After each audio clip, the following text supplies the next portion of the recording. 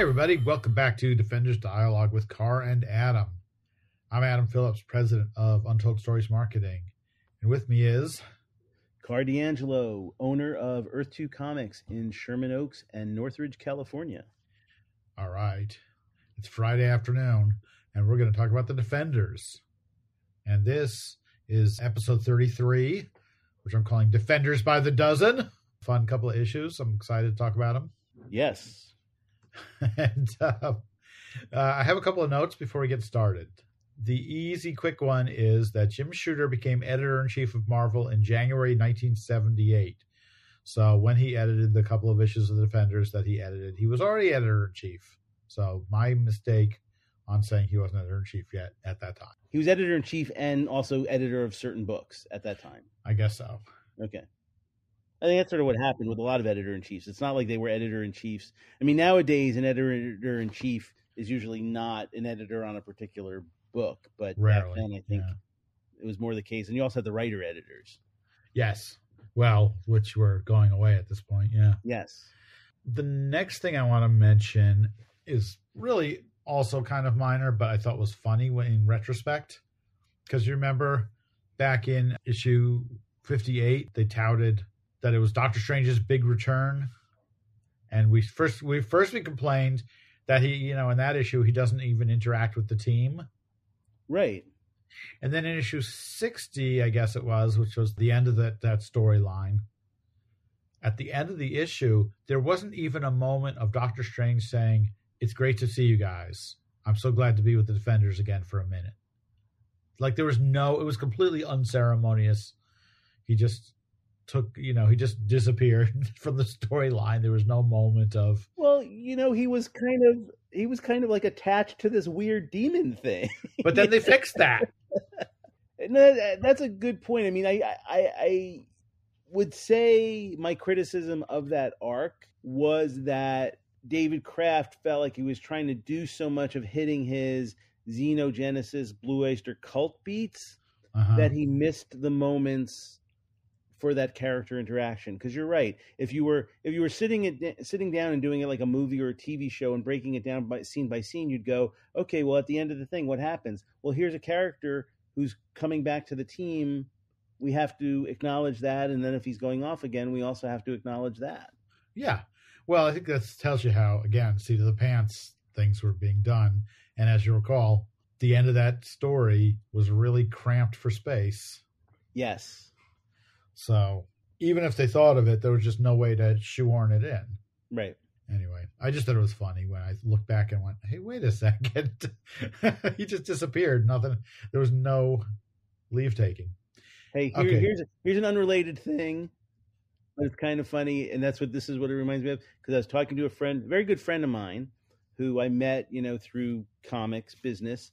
We were Zooming with a bunch of other friends. And I said, I don't know if I've ever told you this, but the first time we really were hanging out at a convention together and became good friends, what was very hurtful was that I thought we were really close. We, took the bus out to the airport together and literally entered the airport, came down some escalator, and, his gate was in one direction. And I literally just turned around and he was gone. Like he never said, hey, see you at the next one or catch you, Sure. And I was like, what happened? And I thought we're not really friends, and this, this was 12 years ago or 14 years ago when we first met. And his response was, oh, that's funny. Ask my wife. I do that to her all the time. Oh, so you're just a jerk. Yeah, no. So that's the thing. Like Doctor Strange, they call it the French exit, where you don't say goodbye to the host. You just kind of slip out, and that's funny. I've always heard that called the Irish goodbye. I don't know why. Right, people call it that too. Yeah, and it is a funny thing for that guy. That's man. So you're friends now? Oh, we've been really good friends for all this time. Oh, okay, yeah. No, like the next time we were at a show together, it was like, hey, and when we were, it was all fine, but it was just like in the moment, it was just kind of really weird because I've never just not said, hey, see you later to somebody, That is amazing. And he didn't even go like, oh, I got to run. I don't want to miss my plane, or I need to go to the, I thought maybe it was I always attribute anything like that bathroom emergency. Like that's the easiest way to forgive anybody is go, Why'd they do that? Oh, bathroom emergency. Yep. Because it's the one thing nobody wants to tell you. That is so true. Well, okay, that's a funny one, man. So I have one more note, and this is from the very end of last episode where we were talking about that Beatles Marvel Super Special. Yeah. And I think I said to you, did Marvel do an adaptation of Sgt. Pepper's, the movie? And you said, yeah. And I thought they did too. And I started looking at it because I was curious, like, who did the adaptation? It turns out, this is so strange. They did do an adaptation, but the movie release kept getting delayed and delayed. And they also announced it, and it was like in next issue blurbs and things. The movie kept getting delayed, and they finally never printed it in the U.S. It only got printed in France and Japan, which is bizarre, I know. The creative team on it was Dave Kraft, George Perez, and Jim Mooney, and a cover by Bob Larkin. And I've seen it online. You can look for it. And Bob Larkin's he's great. Awesome. And it's a painting of like the characters from the movie, and George Burns is sort of in the foreground. So yeah, never printed in the U.S. Was he Sgt. Pepper, or who was he? Wasn't he the mayor? I've never seen the movie. I tried watching it once, like 6 or 7 years ago, and I could not take it. That is kind of funny. Yeah, like it is a tough one. It is a tough one. But I mean, at the time, I could, I think it was Steve Martin does Maxwell Silverhammer, and I thought, oh, that's going to be the best thing ever, and it really was far from that. Yeah, he's not a good singer. Oh, there. Oh, okay. Yeah, George Burns is kind of running away. Oh, it's a very action-packed. That's very. Yeah, it's a weirdly action-oriented cover. Oh, and it is Steve Martin with the hammer. That's interesting. Yeah, to me, I look at that movie and say, oh, a lot of decisions made via cocaine. I think Robert Stigwood was involved, right? Yes. Yeah, he was. That's how the Bee Gees were basically the lead of the movie. They were on his label, and he was their manager and stuff. And there's like a meeting where people just went, we got the Beatles music, we got the Bee Gees, we got Steve Martin, the funniest man in the world, we got Peter Frampton, we got we got George Burns. No way this can fail. Yeah. And Billy Preston is Sgt. Pepper. Actually, that brings it back to the whole Get Back thing. That makes me a little sad. It's a great sequence. That's the end of the movie. It's the last 5 minutes of the movie, so you missed it. Billy Preston's awesome. Yeah. He on his own is fantastic, so talented. I give him an enormous amount of credit for the sound of a lot of the Let It Be sessions and all that. Oh yeah. So anyway, Those are my crazy notes. So we can talk about comic books now, I believe. I'm starting with Defenders 62, which went on sale May 16th, 1978, with an August cover date. And man, this is the beginning of a really fun story arc. It's 3 issues again. And the cover's by John Romita Jr. and Bob Layton, soon to be the team on Iron Man, I believe, if they weren't already. And the cover has dollar bill in the corner in the foreground, in the position that you used to see Robin the Boy Wonder in the 50s. And he's holding a microphone in his hand, and then in the background behind him there's a giant Nighthawk surrounded by a whole bunch of heroes: Falcon, Captain Marvel, Spider-Woman, Nova, Jack of Hearts, Iron Fist, and Power Man, Valkyrie, Hercules, Hulk, Human Torch, Iron Man, Hellcat, and the Angel from the X-Men. And there's about 3 of these. One of them is kind of a cheat, and 3 of them I think are not even in the story. Yeah, is that right? I didn't notice that. Human Torch is not in the story. Yeah, Angel, is he not in the story? I don't think he is. I don't think Angel is. I think Iron Man shows up next issue briefly. I thought it was at the end of this. Oh, maybe it's at the end of this issue. Yeah, you're right. Or maybe not. No, you may be right. No, I kind of think it's at the end of the issue because that's the hook for the next issue. And Spider-Woman's not in the issue. Ah, there you go. Under the logo and sort of over the corner box, there's a caption that says, possibly the wildest Defenders saga ever. Tons of action, loads of suspense, and more than a few laughs. And that's not wrong. Well, maybe not the suspense so much. Yeah, less suspense, more laughs, less suspense. Yeah. And then at the bottom, there's an arrow that says the insanity begins with this announcement, and then that's pointing to the arrow is pointing to a word balloon coming from Dollar Bill that says, "It's easy, folks. You too can be a defender for a day." and you know, I have a shirt that I'm actually wearing right now in honor of this broadcast. Broadcast might be going too far. Kohl's, of all people, did a T-shirt that was this cover. That's so funny. Yes. Yeah. As I was saying earlier, our podcast is finally caught up with your shirt. Yeah. And and I wonder if it's because the Nighthawk face is so big. It's also weird that narration box that, possibly the wildest Defender saga ever, deliberately covers up Nighthawk's face. Oh, I just thought it wasn't Nighthawk so much as the corner box, but there's some funny stuff going on there with the layering of the characters in a way. It's like that caption is behind Falcon, but in front of the corner box, and then Nighthawk is in front of the logo, and but Angel's behind the logo. Anyway, it's awesome. It's a really fun cover. I remember liking it when it came out. I still like it. It got me excited. It did. And speaking of characters who make a big comeback and are not touted at all, like Doctor Strange a couple of issues ago, this issue we welcome back Sal Buscema. Yes, that was exciting. I forgot about that. Yeah, he comes back for 3 issues. So the credits on this are David Kraft, Dashing Dialogue, Sal Buscema and Jim Mooney, Pandemonious Pictures. I may as well keep going because they're very silly. Yes. Jay Costanza, Lively Letters, B. Sharon, Crazy Colors, Bob Hall, Enthusiastic Editing, Jim Shooter, Editor-in-Chief, and then for some reason under that it says Awk. Yeah, I wondered what about that. I don't know. That is odd, yes. I'm not sure what. Anyway, this seems to be another 3-parter, or it is a 3-parter, but Dave Kraft is planning it that way because at the bottom of the first page it says Dollar Bill's Documentary Disaster, Part 1. And the story is called Membership Madness. And in case I don't remember it when we get to the next issue, no. The next issue does not have Dollar Bill's Documentary Disaster Part 2. Well, I was going to say that. Yeah, it's funny. He just sort of dropped that, which is understandable to some degree, but I don't know why, but I'm going to blame Editor-in-Chief Jim Shooter. Anything. Yeah.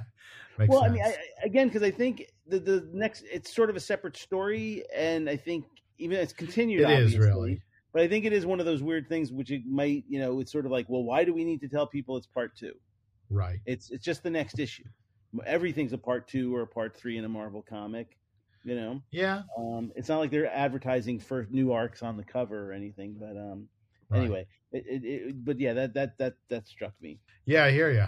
So as the story begins, we're at the Long Island Riding Academy place, and the Defenders are playing Frisbee. So it's Hulk, Valkyrie, Nighthawk, Hellcat, Aragorn's, nibbling away at some grass, and they're just sort of relaxing and playing Frisbee. And there's a couple of pages of them playing Frisbee, and Hellcat does some kind of weird kick, and the Frisbee goes flying way off, but Nighthawk flies up to get it. Nighthawk throws it to Hulk. Hulk throws it really hard and hits Valkyrie in the stomach, and she goes flying. But it's not a big deal. Nobody's hurt or anything. When suddenly Dollar Bill comes running out. This guy's still hanging around. I don't really like Dollar Bill as a character much. I think he's just sort of a pain in the butt. I know they need catalysts to get these stories going, but I just find him unappealing. Well, he falls into that category of character that you see in a movie or a TV show as well, which is nobody likes him, so why is he there? Right. Like, how does he get this access? How did he get a ride out to the riding academy to, he's got all this access, and everyone's going like, well, what are you doing here? And how did this happen? And, but that's sort of the whole, but in this particular issue, that's the premise of the issue. Yeah. So he comes running outside and says, everybody come on in, you'll miss my Defenders documentary. You're going to be on TV. You're going to be a star. I've done it again. Or sorry, Dollar Bill's done it again. And the team's all going like, wait, what? This team's, and Nighthawk says this Defender's supposed to be a secret. And he gets really pissed off at Dollar Bill, but Dollar Bill just doesn't seem to care one bit. Like Nighthawk saying he could sue him, and You've ruined everything for us. Thanks to Heap Creep, he says. Yeah, I love that. Yeah. And Hellcat doesn't seem to care at all. She's excited to be on TV. Well, no, and I really like this sequence because it is bringing out the characters. Yes, that for sure. In a way, like we were, earlier talking, that's kind of been a bit missing, but where it's like, yeah, Patsy Walker, was a former model. So, of course, the idea that she's going to be back on TV in a show that everybody watches, sure, that's exciting to her. Yeah, and Valkyrie defends Dollar Bill and says he means well and whatever. It's like, yeah, he's her friend. Nobody else really likes him, but Valkyrie seems to. Possibly because she's never had a friend before. Right. So, Nighthawk calms down a little bit, and all of Dollar Bill's dialogue also is delightfully terrible. Like, he says, Boffo, his cork's capped, meaning Nighthawk is no longer angry. Right. Let's boogie on in. And Valkyrie sort of says, okay, but never do something like this again. And he's like, yeah, sure, no problem. So they go inside, and never make a documentary about us and publicize us and put it on TV again. Never do that again. Yeah, it's like, how did he put it on TV? Anyway, yeah, that is the interesting thing. That is a stretch. I don't know if it's supposed to be public access. I mean, I was kind of looking for that explanation. Yep, I was just gonna say public access right after the naked talk show. Oh, geez. Anyway, so they go inside and they're all sitting on this couch, except Hulk, who's sitting nearby on the edge of a table, and such a weird opening moment here of this scene where Nighthawk says, one thing's for sure, TV commercials are still as bad as ever. Okay, he's just like a real sourpuss. Because it's supposed to be a secret. Yeah, that's the real problem. Then we get a sequence of everything goes into like TV screen shaped sort of panels with the lettering to the side. Back when TV screens were square. Yeah, I mean, they had to squeeze it in by making them square, but so there's like square panels with captions next to them, and it says Dollar Bill presents the Dynamic Defenders, and there's footage of demons coming toward the camera, and then the Hulk, only it's upside down because he didn't do a good job editing, and then more them fighting demons more again, and then I love this panel of how great the Defenders are, and there's a shot of Hellcat way in the distance and the Hulk so close up it's just at the bottom of his foot basically. Right. Well, I think it's fun that Sal Buscema has really kind of picked up on it, but the idea was clearly to show that he's not a good filmmaker because all the shots are really off. I mean, and the one with Doctor Strange and the demon, it's like cut off Doctor Strange's head. Yes, you can't even see that it's Doctor Strange. Yeah, right. They showed that demon with Doctor Strange sticking out of him at the top, and yeah, you're right. That is Doctor Strange, and they cut him off. Almost all these shots are kind of a mess. Then they show the Hulk smashing an Air Force plane. I mean, this is all stuff that he shot during the Xenogenesis finale. Right. An extreme close-up of Valkyrie's bottom 2/3 of her face. And it ends with some shots from the Lunatic story with Spider-Man, so they show that. And then he actually shows how Lunatic got away, and as we said, he hid in the base of that silly statue. Right. Which is like just crazy. And so then we cut back for a split second to the reactions of the Defenders going like, oh, so that's where Lunatic went. Now we look like idiots. Oh, man. I know. It's funny, and that's what we were saying. And I guess I know I have to allow that we subliminally remember things in quote-unquote guessing that that's where he went. I forgot, though, that it was the next issue. And he's sort of doing the same thing, the same little gimmick that he got a lot of praise for with, Moon Knight.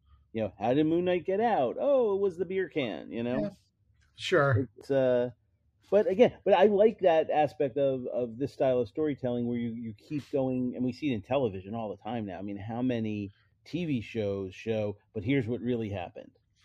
Oh, sure. Yeah, absolutely. Yeah, that's pretty much like the premise of anything with kind of a mystery. You get that retelling of like, oh, I thought it was this, but then you go back and you see who, No, the Yep. knife was picked up by this person, et cetera, et cetera. Right. And then we come to the end of the documentary part where, so now we've seen recent Defenders adventures, and now we're getting a few panels of Dollar Bill himself just talking directly to the camera about the Defenders and how they're not a group like the Avengers. They don't have any rules, bylaws, charter, anything like that. If you have superpowers, you can join the team. So come on, everybody, get in on the action. It's a lot of fun. I do love that idea that, like, since nobody's a defender, everybody's a defender. I mean, it is kind of like a great, that he seized on that gimmick. Again, he's an annoying character, but he made it a good selling point. Yeah, it's funny. Maybe he wants to sell it as a reality show, right? Like, Defenders auditions, and he'd be way ahead of his time, I think. There's not much in the way of reality television at this point. America's Next Top Defender. So that portion ends. Oh, and he calls them Dollar Bill's Dynamic Defenders. Yes. Oof. And Nighthawk is really pissed about that. And he's saying, like, he's yelling at Bill and saying, who appointed you our press agent? And this, you just made a laughingstock out of us. And this is supposed to be a secret team. Where do you get off, buddy? That, all that kind of stuff. And Valkyrie says, like, well, we're not anonymous anymore, but it's hardly the end of the world. I'm sure we'll be fine. Hellcat thinks now she's going to be a big star. And this is so dumb where Hulk says, like, Catgirl is no burning light in the sky. Catgirl is Catgirl. Yeah. Like, are you going to tell me that the Hulk does not know what the secondary meaning of star is? Come on. Nighthawk's still fuming, but Valkyrie says, hey, we survived Xenogenesis. We can survive this too, I'm sure. But Nighthawk says, now everyone will want to be on the team. Don't you see what he's done? And is the coloring off? I thought Bird Nose had a yellow bird nose. And I don't know if digitally maybe they fixed it, but digitally, no. I'm looking at the original comic, and it, like, his nose piece is blue, and it's just looking weird to me. That is funny. No, he's not got a yellow nose here either. I don't know. I don't know what to tell you, man. Or that I'm seeing his nose underneath the thing. It's just, there's something weird about the design of, like on the cover, the nose piece covers his nose more like Batman, And right. here it's almost like, that'd be more considered like a Captain America style where your nose is showing. I'm looking back and I don't see any yellow nose since he got his new costume. Okay, maybe it's not a yellow. Maybe it's not that, but it just seems like his nose isn't covered by that piece. Yes, that I agree with. That the cover, the part of the mask that comes down over his nose, isn't really coming down low enough. Okay, so now we cut to, they actually say it somewhere in here. Anyway, it's back to Russia, and the presence, Sergei, is examining an area. He's flying down in his chair, and he's examining an area where it's just all full of toxic waste and broken down machinery and, some kind of big problem that he sees that he is going to have to deal with. But it's the last caption on the page is more on what Sergei sees next issue. So we're going to have to wait. I can wait because I'm not really that fond of Sergei. No, he's not very interested. Sergei. Right. And then we go back to the Defenders, and it's the next day after the documentary, and there are Nighthawks going to the front door, and people are ringing the bell on and on and on and on. And he opens the door, looks outside, and there's a whole bunch of superheroes hanging around in the yard going, hey, everybody. So Hercules is sort of the ringleader of this new group of heroes have shown up. And he says, I, Hercules, doth proclaim with pride that this glorious day shall be forever remembered as the Defenders' finest. Okay. And just to say it, there's Ms. Marvel in her new costume, Son of Satan. Both of whom have guest starred. Yeah, that's true. Lorna Dane, Jack of Hearts, Stingray, Iron Fist, Captain Marvel, Hercules, like I said, Black Goliath, Nova, and Marvel Man. Marvel Man? In this panel. Don't you mean Miracle Man? This is the fellow who was originally Marvel Boy. Yep. Also known as the Crusader, I believe, at one point. Yes, in the Fantastic Four appearance, maybe? Yeah, and then more generally known as Quasar, correct? Right. And didn't Grant Morrison or somebody write a miniseries with him as Marvel Boy again? It was Marvel Boy, but that was like an alternate Earth kind of thing that was not related specifically to the history of Marvel Boy as Roy Thomas. Roy Thomas was bringing surprise.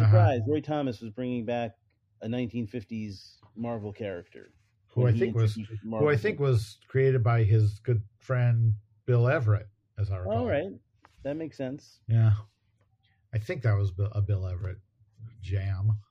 Anyway, so Nighthawk's still pissed off when he sees this group. He's really like, he grabs Dollar Bill, who's been sleeping on the couch, grabs him and throws him out of the house bodily, as they say. And then he steps outside and sees Falcon's on the roof, and Falcon's saying, "Hey, leave the dude alone. As a defender, you should set an example. Dig?" Like, the 70s. Falcon, you haven't even been a defender, except you're claiming to be one now. So I'm not sure you know what the defenders should or should not do. And then sitting next to the Falcon is the Prowler from Spider-Man, right? Yeah. Now is he Joe Robertson's son? Maybe. I vaguely recall that, but boy, that's vague. I mean, I think he was only in that one Spider-Man issue. I don't recall him ever coming back even. Yeah, this is like unless he was he in Peter Parker or something at this time, Reform? I mean, I think it's a strange bit.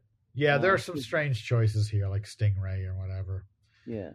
Anyway, Stingray though had more history, and recently was in that they do reference a Hulk story that he had been in somewhat contemporaneously. Okay. I got to also say though, he calls the Falcon Mr. Budinsky, but I'm pretty sure Budinsky has two T's. Oh yeah, that's Mr. Butinsky. Mr. Butinsky, yes, exactly. Completely different name. And then I also love that the Falcon says, "I'm the Falcon," and it's like such an old man line. "I don't care if you're the Maltese Falcon. Get off of my roof." Yeah. Yeah. So Nighthawk grabs Falcon by the ankle to try to pull him off the roof, but Falcon starts flying away, and they start an aerial chase, and things are about to go crazy because the other defenders are all looking out the window now and going, "What the hell?" Except, of course, Hellcat goes, "I must have died and gone to hunk heaven." Anyway, they're all kind of going like, "Well, we should welcome our guest." And Valkyrie says, "Maybe we should make some coffee, Patsy. What do you think?" And she's like, "Nope, I'm not making coffee. I'm going to go show off my new shadow cloak." So Valkyrie decides she'll make the coffee. And she asks Hulk to come and help her, which I thought was funny. That Hellcat goes out and greets everybody. And now there's other people there, like Captain Ultra, who was one of the worst dressed characters of all time from... This is the guy I was thinking of a few episodes back when I was talking about the character with the incredibly ugly costume during the Fantastic Four auditions to take the Thing's Place issue. Right, that's the only place where Captain Ultra shows up is at superhero team auditions. Yeah, pretty much. So I thought it was actually a great use of him because that's been established that he wants to be on a team. So when there's an open thing that says you just have to show up and you're on the team, of course Captain Ultra is going to be there. So that is a nice little bit of Marvel continuity. Yep. And then there's Paladin, who I think was a Daredevil character, but got a Marvel Premiere solo issue. He got a one shot. Yeah, I see him drawn by Carmen Infantino or something. Yes. And the Torpedo, who I always thought was kind of a cool character. Yeah, he originally appeared.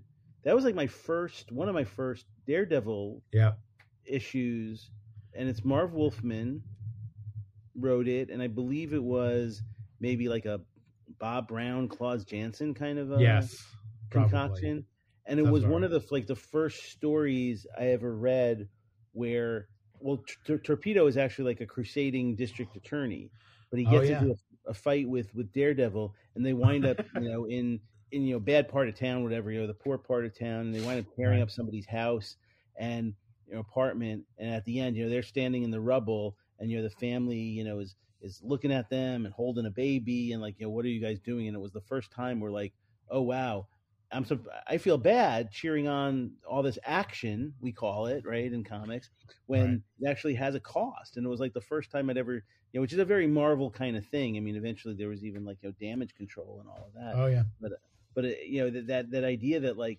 when they're fighting in the middle of New York, it can actually hurt people. Yeah. Right.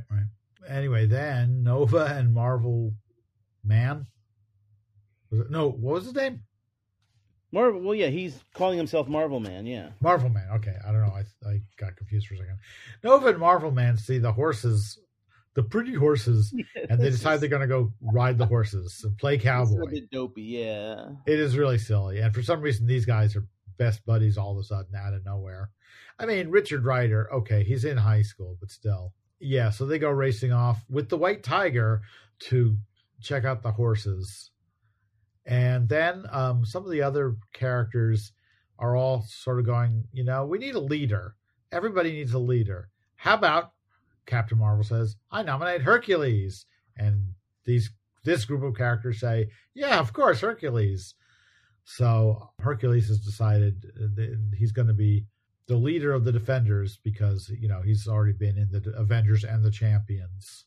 Had to bring up the Champions.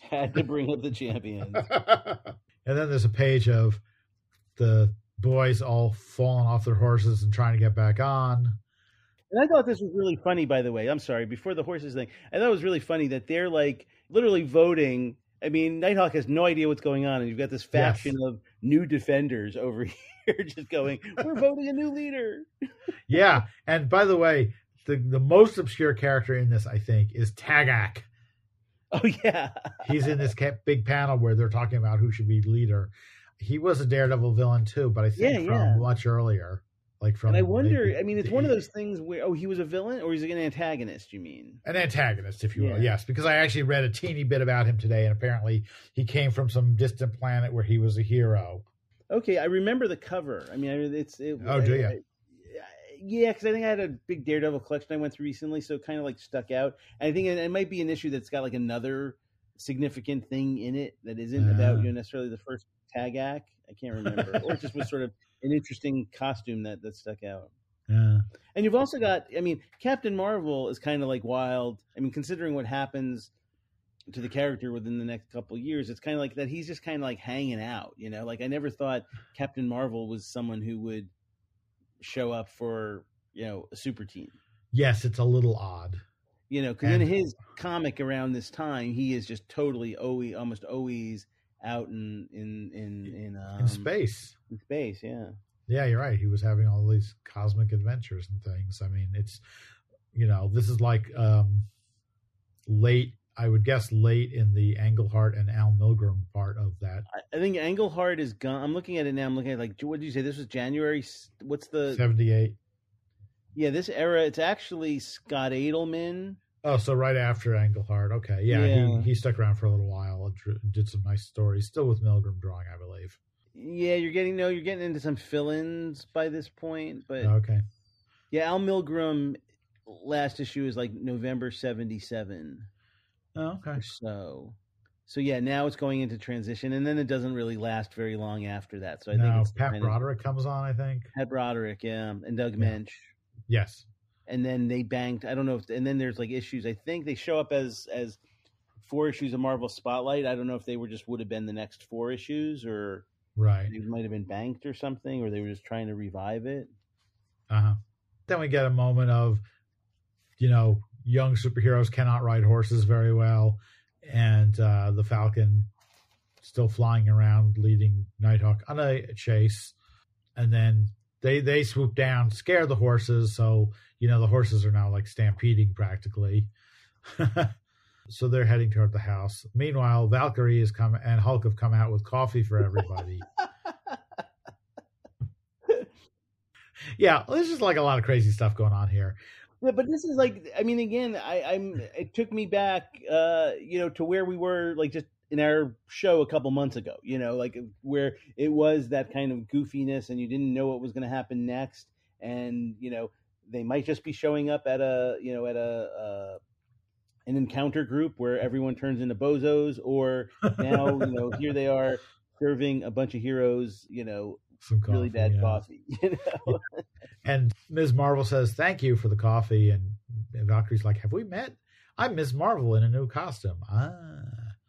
Anyway. Oh, I didn't realize that. Yeah, it's funny. And Stingray realizes, like, oh, wait, Hulk fought me. Last time I saw Hulk, he was beating the tar out of me. Hopefully he won't notice me here. And, there's problems because there's no cream or sugar. And then everybody tries drinking it, and it's terrible. It's pretty funny. Well, I love it when Paladin says, hey, what about the cream and sugar? And Hulk just says, drink it black. That was pretty great. And then finally we're getting to a point where something's going to really happen in the story, because a bunch of the heroes are going like, hey, why is the Hulk here? The Hulk is, considered a menace pretty far and wide. We've got to capture him. Here's my plan, Torpedo says to Black Goliath, Iron Fist, Havoc, and Tagak. And then there's this really funny page of, basically it's Jack of Hearts and Captain Ultra kind of trying to see which of them is going to make time with Hellcat.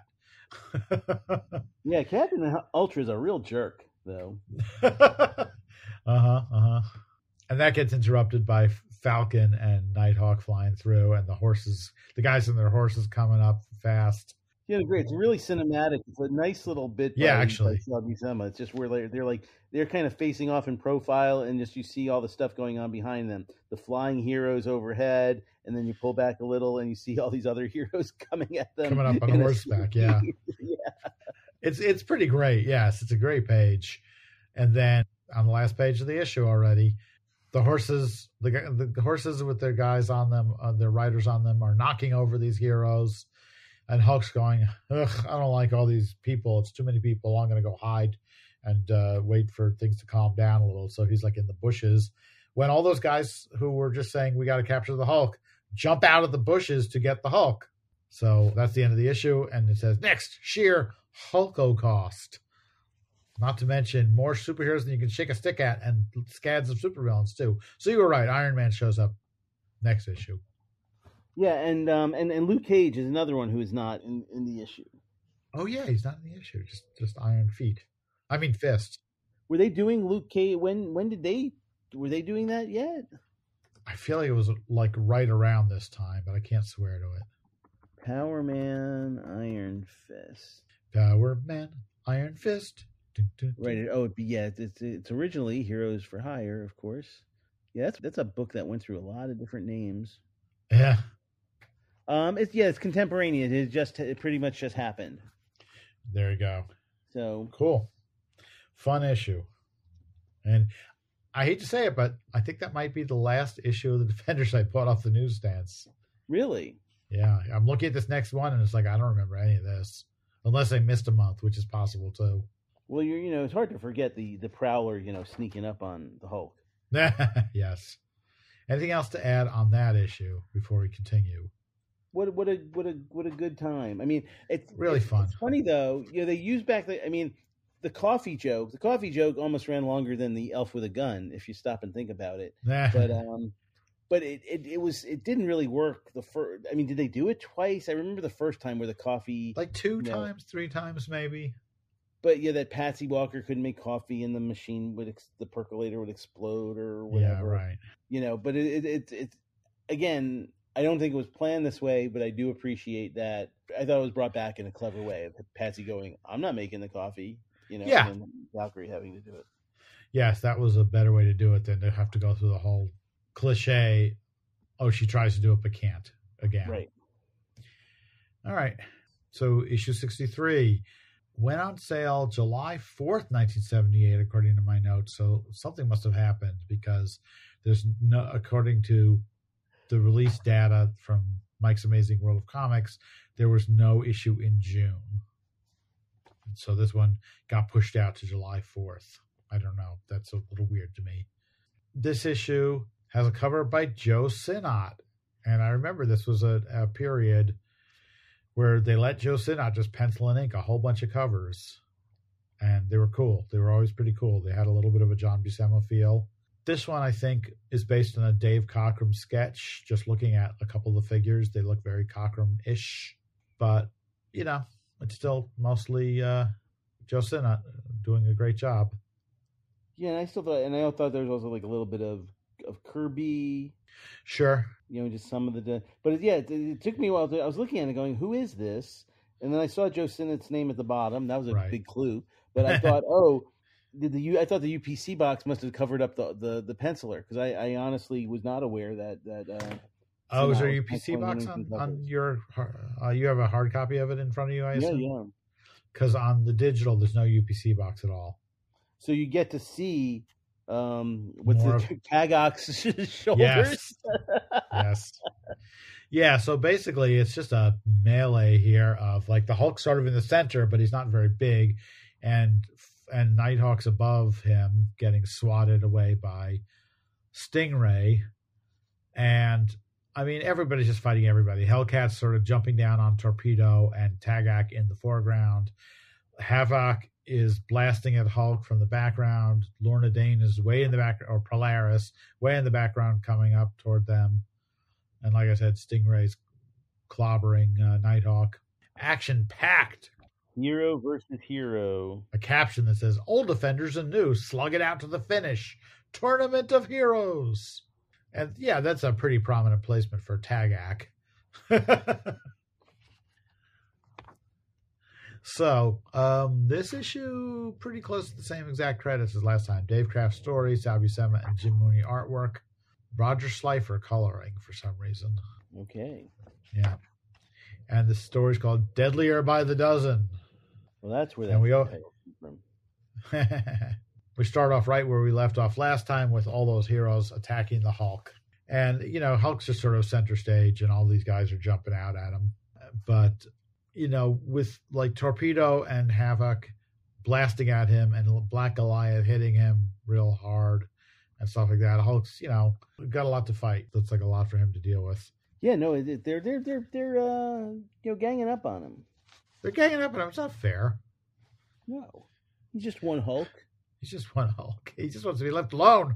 It is an interesting point that, you know, this team of heroes has been, you know, counted Hulk as one of their main members for a really long time. And not everyone's going to see it that way, you know, because Hulk's also been on the run from a lot of heroes over the years. You know, that's one of the funniest lines, though, in the documentary that Dollar Bill does, because he says something like, you know, Defenders is comprised of little known characters like, you know, Valkyrie and Nighthawk and the Hulk. And I'm like, oh, people know who the Hulk is. I mean, yeah, he's ran through New York enough times in his own book and is in the Defenders that people know to watch out for the Hulk. Right. So they're all fighting, and Nighthawk's still chasing Falcon from last issue, and just then Iron Man shows up.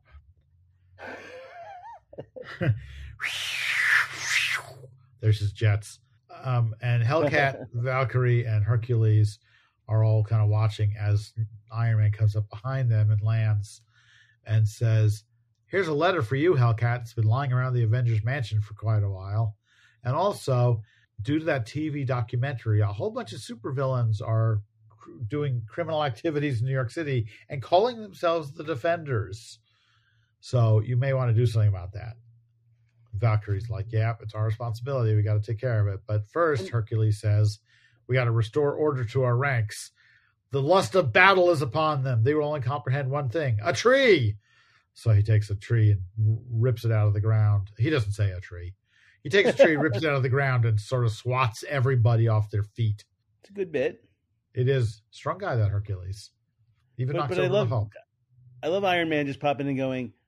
I mean, again, such a bizarre thing. It's in terms of like, you know, the storytelling device of show, don't tell, to just have that Iron Man show up and say, hey, there's villains calling themselves the Defenders in New York committing crimes. You better get over there. Yeah. Like, it's something that really, you know, again, pacing wise, you could have set it up by showing a page of some guys robbing a bank and going, where are the Defenders? I hear you, but somehow they pull it off here. I don't know why. It just seems to work better for me than other examples of things like this.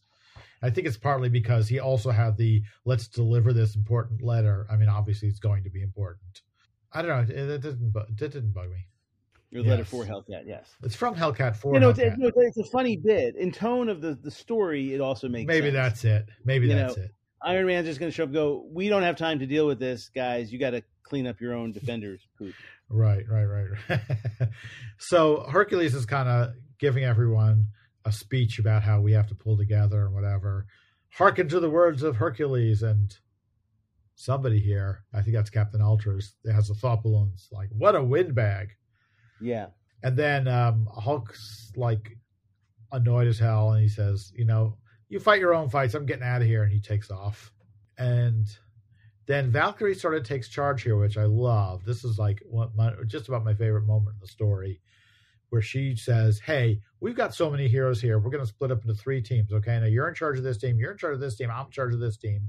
Let's pick sides, choose up, and we'll head into the city and try to take care of things. So Hercules goes with, am I really going to go through this? I guess I am.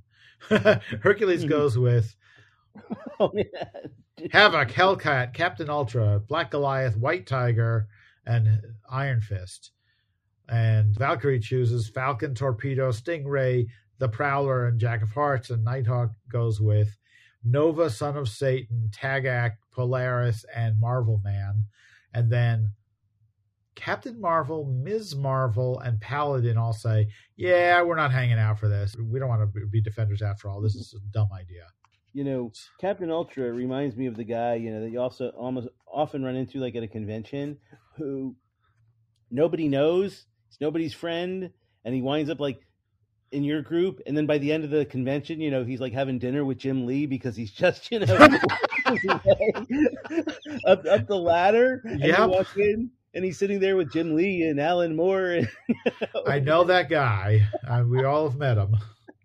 Like, how? Oh, but I had that happen to me once, and someone said, I thought he was your friend, so we let him come to dinner with us. And I'm like, the guy is, no, I didn't go. I figured if I didn't go to dinner with you guys, you weren't going to invite him along.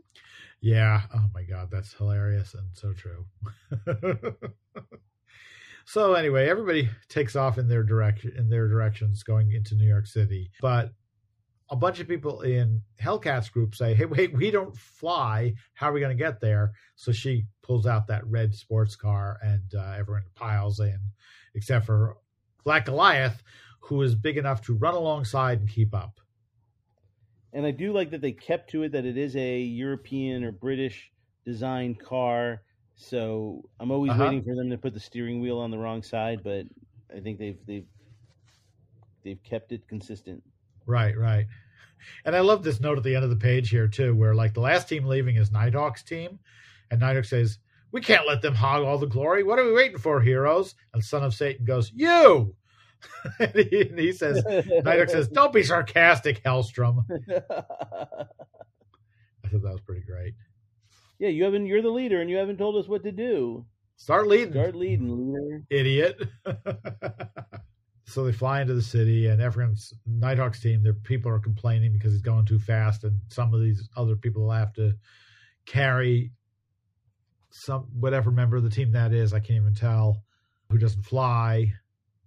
Who is that? Oh, Tagak. That's Tagak. It's Tagak. He's tagacking along. And they come upon a scene of somebody saying, help, police! A Defender just stole my car. So they swoop down and say, he was huge. The guy saying, he was huge, powerful. I was helpless to stop him. Nighthawk says he was no Defender. We're the real Defenders. They go grab the car and stop it and lift it and bring it back. And it turns out that the huge, powerful villain is actually the owner's teenage son, who was running away with the car for some reason. And then the guy starts getting really upset because in stopping the car, they scuffed up the finish. And it's not a great sequence. What? Not a great sequence. No, because I think that's when I thought about the other scene, with Iron Man, or even if it was here, I still thought this was a waste of 3 pages for the joke of, because and here's the thing: it's not an honest setup, because Uh-huh. the guy says someone stole my car. They were big and powerful, and I don't know who they were. But then he knows it was his kid. Yeah, it doesn't really work.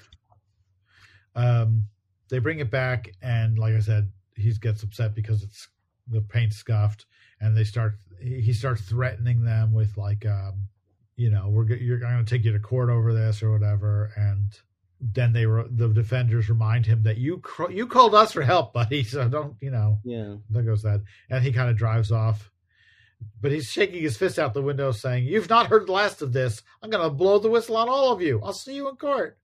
Yeah, I mean, and again, that's an empty, that's not going anywhere. That's No. that's no elf with a gun. Right. No, but also, Nighthawk gets really angry and is also. I mean, he's not threatening the guy; he's threatening to beat up the guy's car. Yes. Right.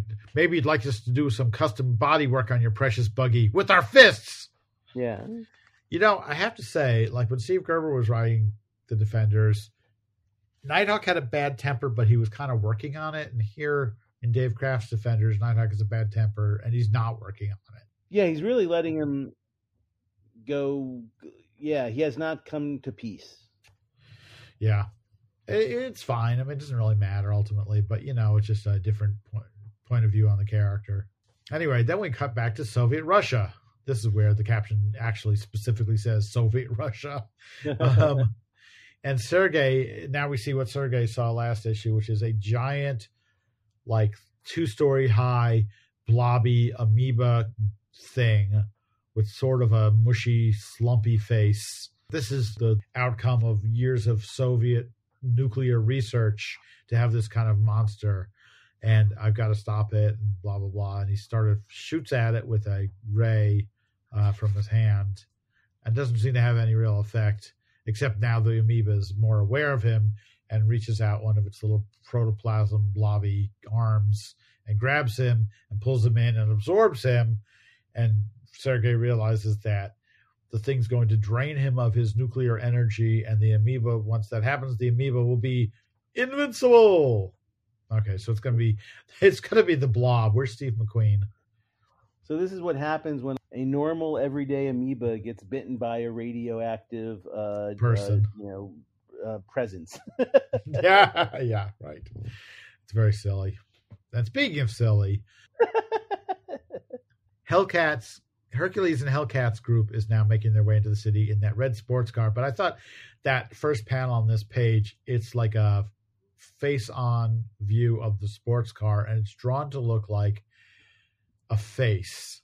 You know what I mean? Yeah, no, it has a speed buggy Hanna-Barbera look to it. Yeah, exactly. It just looks goofy as anything. I don't know why they went so far with it. Maybe it's just the angle or something. But so they're coming into the city where they see a whole bunch of villains cleaning house in the Diamond District. And the villains are Whirlwind, Beetle, Porcupine, back for the first time in 30 issues or 40 issues, I guess. Yeah. The Blob and Sagittarius from the Zodiac. So they all jump out to start fighting these guys. So the Blob was in an issue of Defenders. Oh yeah, that's right. He was he was a baby the last time we saw him, wasn't he? Exactly. He was just a baby. Now he's all grown up again. The car stops short and Black Goliath falls off the back of it. Apparently he was riding on the trunk of the car to get into the city. And, they just start going at it with these villains fighting. Now, the Zodiacs, they weren't. What were they? They're artificial beings, though, right? Because Scorpio was creating them out of molds or something.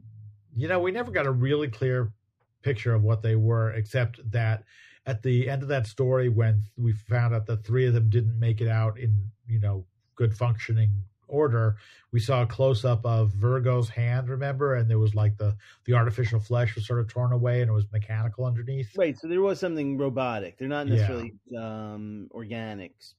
Seemingly, yes. But it doesn't seem to make a damn bit of difference here because he's just as much of a villain as all the rest of them. Yeah, he seems to be the leader.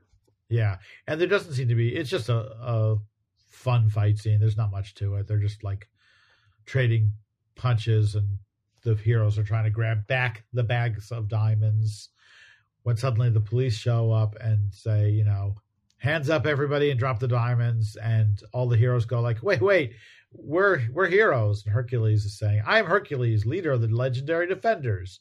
We were in the midst of subduing yon thieves, the better to return these precious gemstones to the rightful owners. Thou art just in time to take charge of these base villains. The cops ask the other guys, like, what do you say about it? And, you know, Sagittarius is saying, like, we're the real defenders. They're the crooks. And then the cops say, okay, you're all under arrest. So that's the end of the story, where all these heroes and villains are getting arrested. Next up, superheroes and supervillains in a slugfest on the Staten Island ferry. Psych out in the subway system. Shenanigans at the stock exchange. All this and much more on the Day of the Defenders. And they kind of snuck in a couple more cameos here. I mean, there is a little bit earlier where Batroc and White Tiger go at it. Batroc comes out of nowhere. Electro and Hellcat. It's like Electro. It's weird. Or Electro and Iron Fist, rather. Same color costumes. Oh, that's an interesting. Oh, that's cool. I thought that was funny just because they look almost identical, you know.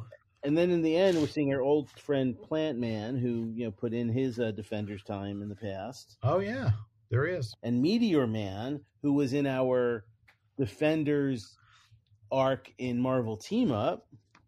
Oh my gosh. And then someone between, or is that Captain Ultra? There's someone between Hellcat and Iron Fist. I'm going to guess that's supposed to be behind Hercules. Yeah, I see him. I don't know who that is. Yeah, the coloring job. I'm seeing him as all like dark blue. I'm trying to embiggen the page. Is that a word? It is when I use it. That's from The Simpsons. A very early episode of The Simpsons. A noble spirit embiggens even the smallest person. Something like that. Interesting. I do not know who that is.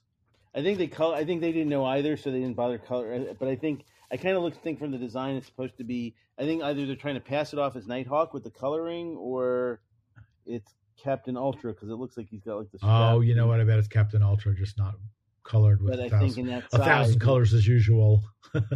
Yeah, it would be hard to be that distinct with him in that size too. Yeah, for sure. He's at the top of the page too, under Scorpio's. Sagittarius's outstretched arm in the same colors. But really? I think that is Captain Ultra. Yeah. Oh, at the top of the. Oh, okay. Oh, there. Yeah, you're right. The top of the last page. Yeah. Yeah, because he's sort of got like some sort of like goggles on, right? Right. Exactly. And it's funny. I don't know if characters weren't named. It kind of felt like. I mean, I do wonder, since some of them don't have lines at all, if Sal was sort of given. Because a lot of them are characters Sal has drawn, you know. Sure, but I'm sure they would have had to give him some reference, because this is a lot of characters. Yeah. You know? But they were running late, or they were late. Well, you're saying, when you say it came out July 4th could theoretically be, I mean a week late from June, though. Yes. The previous issue was May 16th. So this next issue should have been, you know, about the middle of June, and instead it's the first week of July. So I don't know why. You know, any number of things could have happened to make the issue late. Like it could have been a shipping delay, or who knows what. You're familiar with those, right? Well, and I wonder what? Yeah, exactly. Yeah. But I do wonder, in that era. I mean, were there, because they didn't change the date on it. I mean, they didn't push the. No. So it's a July one that came out in September. When you're saying the previous issue was, it's a July issue that came out in August. So you're right. No, they lost some time there. It does make me wonder if they ever pick up that month, or if they just surreptitiously drop it at some point. Well, actually, so I have all the dates in front of me because I've got a spreadsheet here. And issue 64 went on sale July 25th. So that's only 3 weeks later again from the previous one. So I think that makes it sound like there was a shipping delay or something. Right.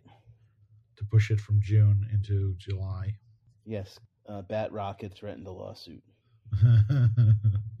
Yeah, so there we go.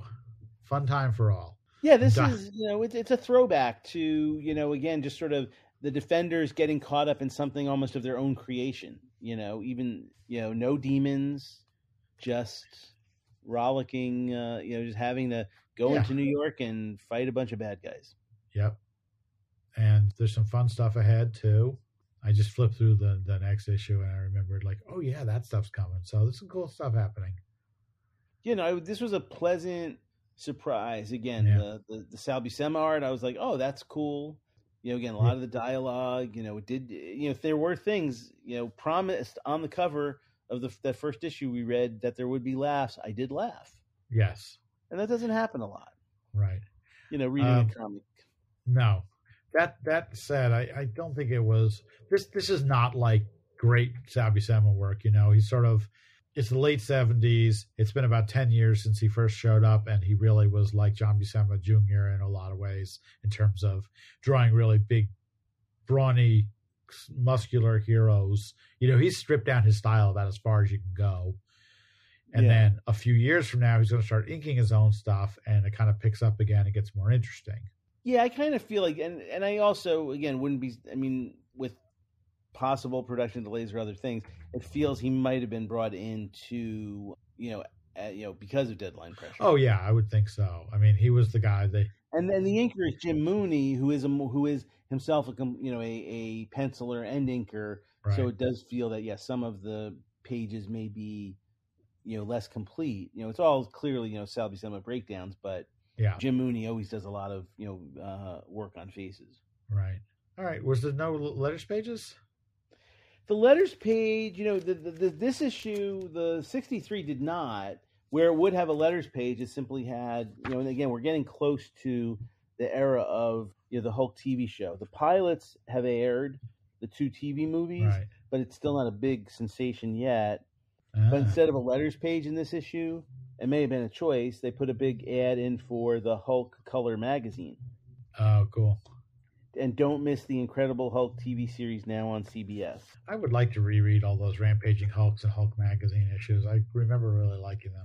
Yeah, I don't know if I liked the black and white. The color issues I was not as fond of. The Moon Knights, there was great stuff in them. The Moon Knight and everything that they did. No, I'm looking at and the and here, November 1977 was the first Hulk movie, and March 1978 was the second Hulk movie. Yes, there wouldn't have been a reason to delay the comic for that. And then the TV show as a weekly series starts September 1978. And as we get into the next 6 or 8 issues, it kind of takes some time to catch up because of production time. But you start seeing the Hulk is super prominent on every cover. Right. Marvel's TV sensation. Yes. And I'm just looking on the Marvel website, and I don't see any of that Hulk material from the magazines. There's no listing for Rampaging Hulk at all, unless it's under T, which would be ridiculous. Oh, on and the Marvel Unlimited. Yeah, It seems like there's Rampaging Hulk. There is? No, there isn't. Oh, too bad. Yeah, it's interesting. They did an essential of that material, I believe. But otherwise, it's the black and white is probably, like I say, may have been reprinted once, but do they have any of the magazines on there? Do they have Howard the Duck or Tomb of Dracula? Probably not. Of the black and whites? That's a good question. Oh, well, we'll have to look into it. And okay, so what do we say? Until next time, Defenders Dissemble. All right, thanks for listening, everybody. We will have another episode next week. Please leave us a review. Tell your friends, and we will see you next time. Superhero, dingin', reel, swinging, shield, flinging, superhero. They're the latest, they're the greatest, ultimate superheroes, the Marvel Superheroes.